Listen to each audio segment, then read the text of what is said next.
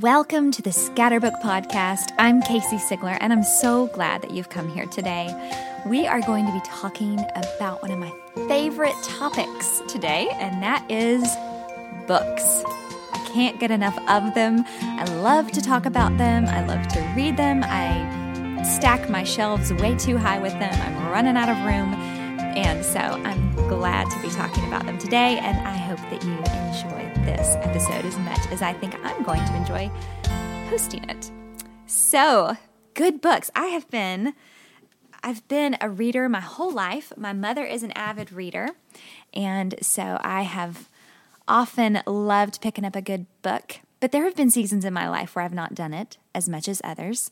And I found a couple of years ago that I was teaching a literature class for some high school homeschool students. And I was constantly teaching good literature, but I wasn't reading anything. I wasn't reading anything for pleasure at all in my life, only what I was teaching. And I thought, this is ridiculous. I love to read. Why am I stunting my growth in this area by only reading the things that I'm teaching on? And I knew it would be better for me to be more well-rounded anyway. So I decided to really push forth an effort to read a bunch. And so the first year, I decided to read only fiction for a year. And I don't know how many books I read. It wasn't crazy. I know people that read, 75, 100 books a year. Nothing like that. Maybe 25. But I read several 20-something pieces of fiction, and all across the board. I read some Dickens that I'd always wanted to read. I tried to get into some more modern literature because that was an area I was really lacking in.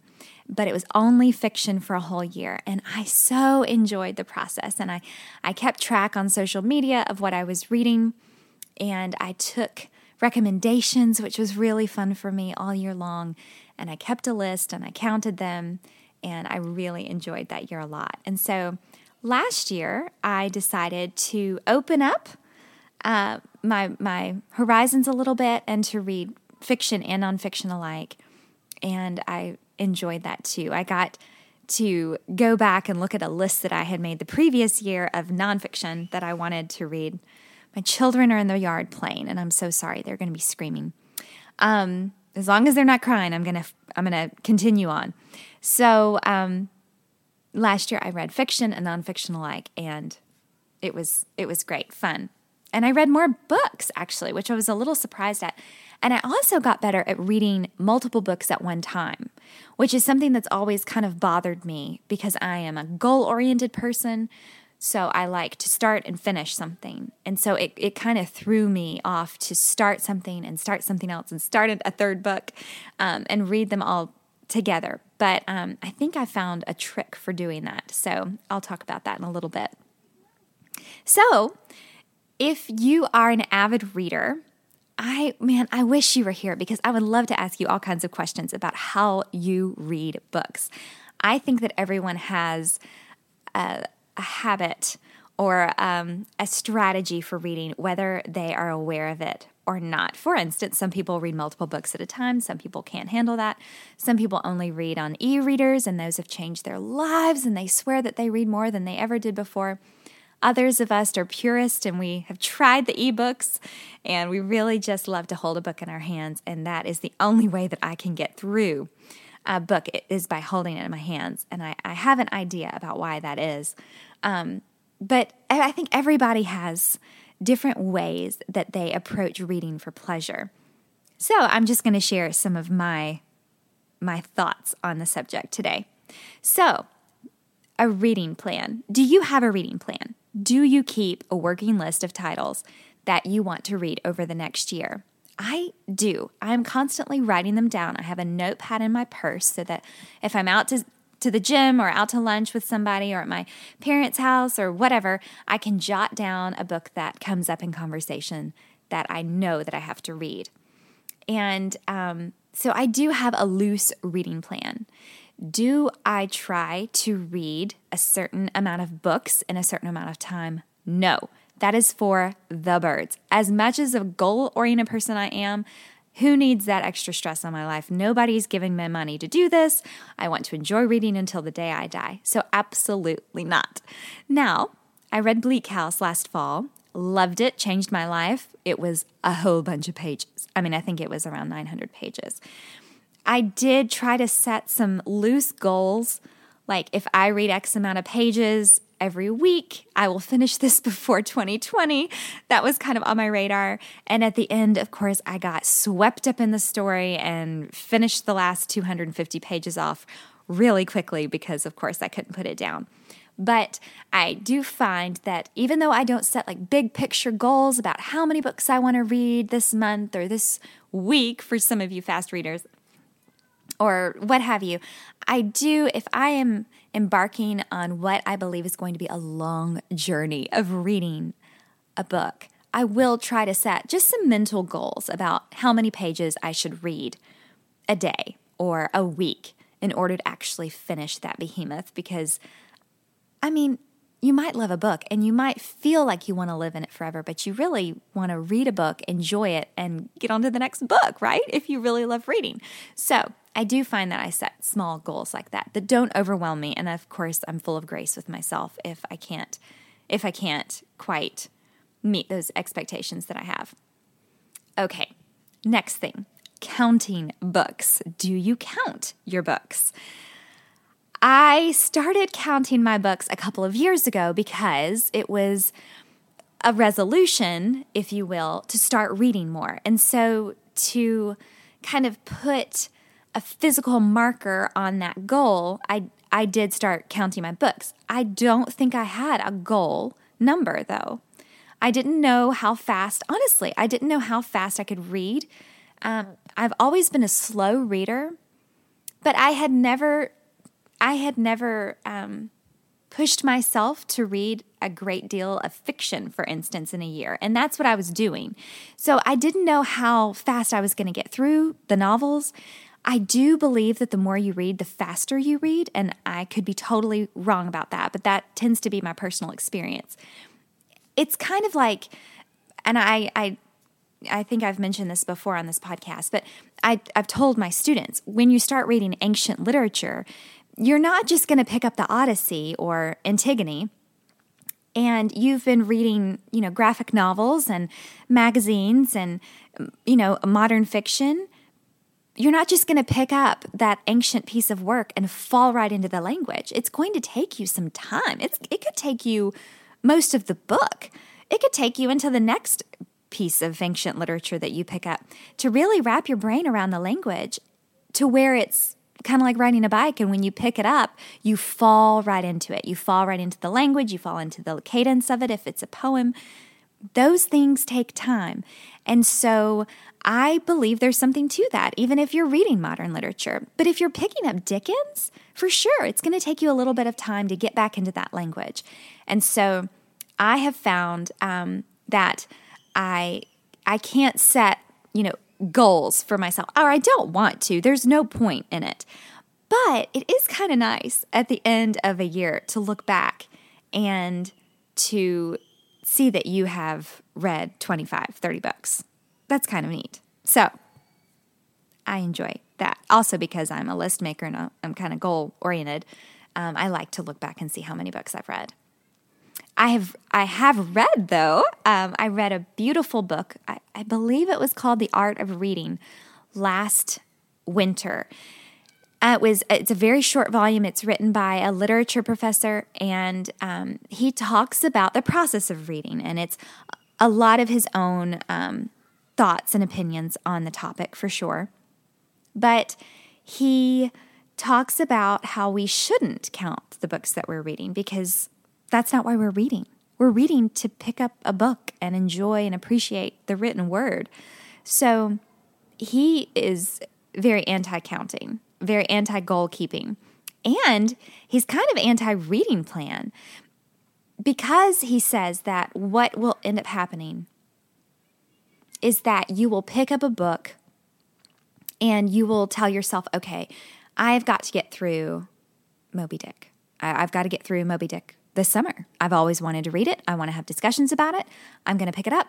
I'm going to read the whole stinking thing over summer vacation or over the next 3 months or whatever whatever your time may be. And because you have set a goal for yourself to read that and it was on your reading plan, he said it's going to become like white rice with no salt and no butter like I make it around here. Just white rice. It's going to be real bland. But he said that while you're trying to truck through that white rice, Reese Witherspoon is going to tell you that her life was changed by this up-and-coming author. And this paperback novel that's soon to be made into a Reese Witherspoon movie is what you should be reading. And that is going to be dark salted chocolate. And I just love, he didn't use all those words, but that's kind of, he compared it to chocolate when you're eating something really bland and nutritious, quote, nutritious, unquote. I know white rice is not nutritious, but he said that you are going to find another book. It's going to come up on your radar, and then you're going to feel like you're punishing yourself trying to get through Moby Dick when you just want to see what Reese is talking about. And so I think that's really interesting. And he would recommend ditching Moby Dick if you're really in that place and picking up whatever Reese says you should read. And go back to Moby Dick at another time maybe, or just consider yourself, that you tried, you picked it up, you liked it, but who cares? Is this really going to be on your epitaph? No, it's not. If you're really hating a book, or you're just reading it because it's on your reading plan, on your resolution sheet that you set at the beginning of the year, then ditch it. There's no point in getting through it. Okay, next on my list is reading a single genre for a year. How do you feel about that? I wish you were here and you could tell me. So I didn't read a single genre for a year, but I did read all fiction one year. And it was good for me because I really love nonfiction. It's really easy for me to pick up nonfiction. I think it's a personality thing. I love to learn. And so I love to pick up books and highlight and underline the stink out of them. And I'm a messy underliner and a messy highlighter. I have a friend, and she knows who she is. When she reads a book, she has a pen and a ruler in her hand, and she very meticulously and perfectly and beautifully underlines the sentences. I am not that woman. I am so messy, scribbling in the margins. I don't care. If it's something awesome, I just want it to change my life. And that's the kind of reader I am. I love nonfiction. I feel like it's easy to better yourself, learn something new, learn something about somebody else, have spiritual epiphanies. So I love nonfiction. And I tend to kind of go there, even though I love literature. And I can tell you all of the reasons that literature will grow your soul and make you a better person.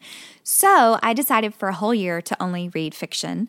And it did, in fact, grow me and better my soul. So I am all for picking a genre for a whole year or for 6 months or for whatever.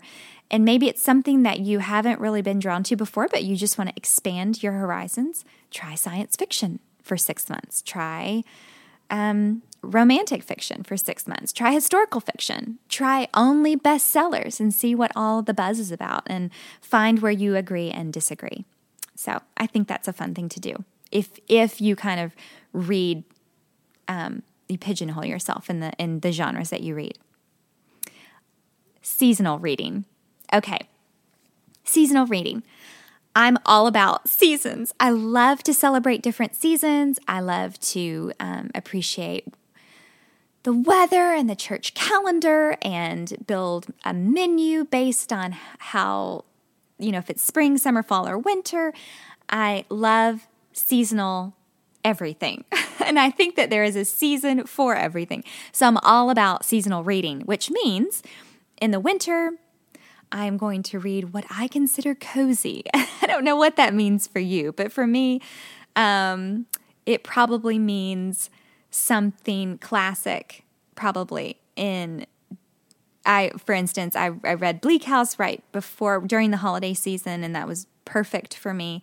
And then I moved right into Kristen Lavransdatter, which is this wonderful trilogy by this Norwegian author from the 1920s, female author, and she writes about 14th century Sweden, and it's cold and it's medieval, and I just hear Aurora in the background or Sigur Rós as I'm reading it because it's Northern European and it just feels wintry. So I'm all about the seasonal reading. And when the Lent season approaches, I have some wonderful Lenten essays that I love to read every year. Of course, those are nonfiction, but I will read those in conjunction with whatever fiction I'm reading.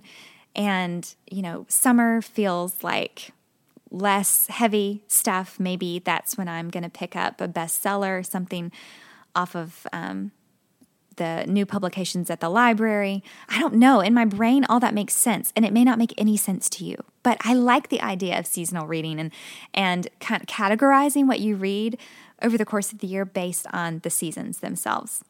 And it could also help you if there's something you want to read and you don't see the time for it now, or maybe you have the space for it in your present moment and saving something for a season down the road. In that wonderful book that I read last year, the literature professor said that he believes that you should not always be reading classic literature. He said that classics are for the high holidays of the soul. I love that quote. I think it's so meaningful to my life. I am always reading a classic because I'm always teaching a classic, but I just love the idea of, there are these books. If you love to read, there are going to be authors that you've always meant to read and you just haven't yet because you're human and you haven't read all the books, right? So you, in your brain, you have like a bucket list. I want to read Les Mis before I die. That's on my bucket list. And I don't know where that's going to be, but I'm going to do it. And that is for a high holiday of the soul.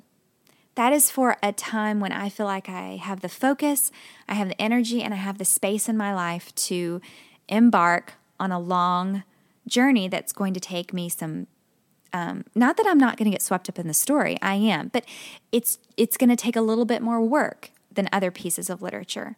And so but I love the way he put that. It's not, you can't always be living in that moment. And in order to keep your interest and your passion for reading up, you have to read just what sounds interesting to you sometimes. Just whatever. A book that someone said, I think that this will help you discipline your children better, or I think that this will help you decorate your living room, or I think that you will love this quirky story. You just have to be reading all the time, whatever interests you, while you're keeping that running list in your brain of the classics you want to pick up. And don't overpressure yourself to always be reading classics by any means. If you're a goal-oriented person, tell yourself, I'm going to read 2 classics this year. Just 2. Make them good. But don't always expect for your heart and your soul and your mind to be able to handle the heftiness and the intellectual value and emotional value of a really fine piece of literature, because those things are beautiful and they deserve a lot of time and space and they deserve to be unpacked. And we're just not there all the time. And that's okay. That's perfectly okay.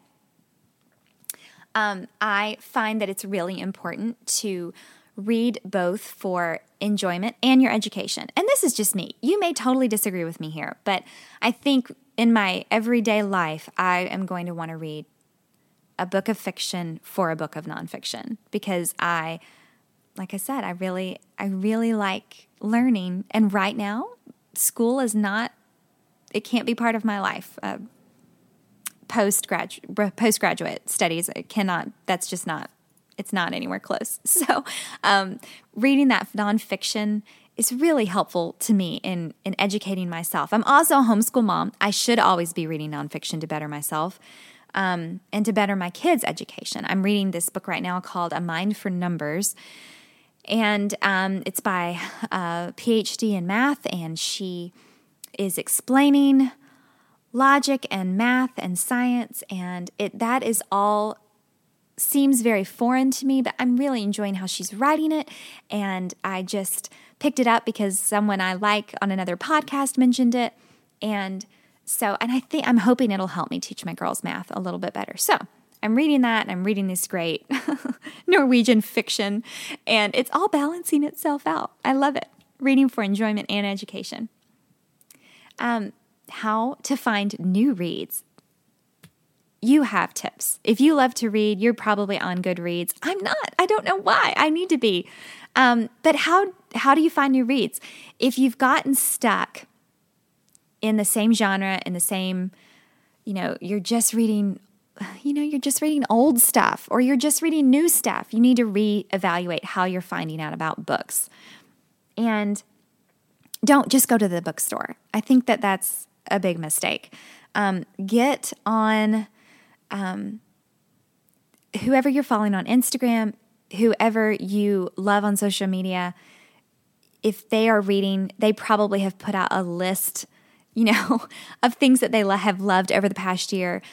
Google, I love this idea. If you have an author that you really love, and they're still living, or even if they're not, try to Google a book list that they put out or they published at one point. My husband is a Neil Gaiman fan, and over Christmas he wanted some new stuff to read, and so I looked up what Neil Gaiman's recommendations were, and there were several websites that had articles, and so I just kind of looked and saw he gave different answers times, but there were a couple of titles that he repeated, and those are the ones that I bought for my husband, and that's a good place to start. Once you find an author that you like, see what they like, see what inspires them.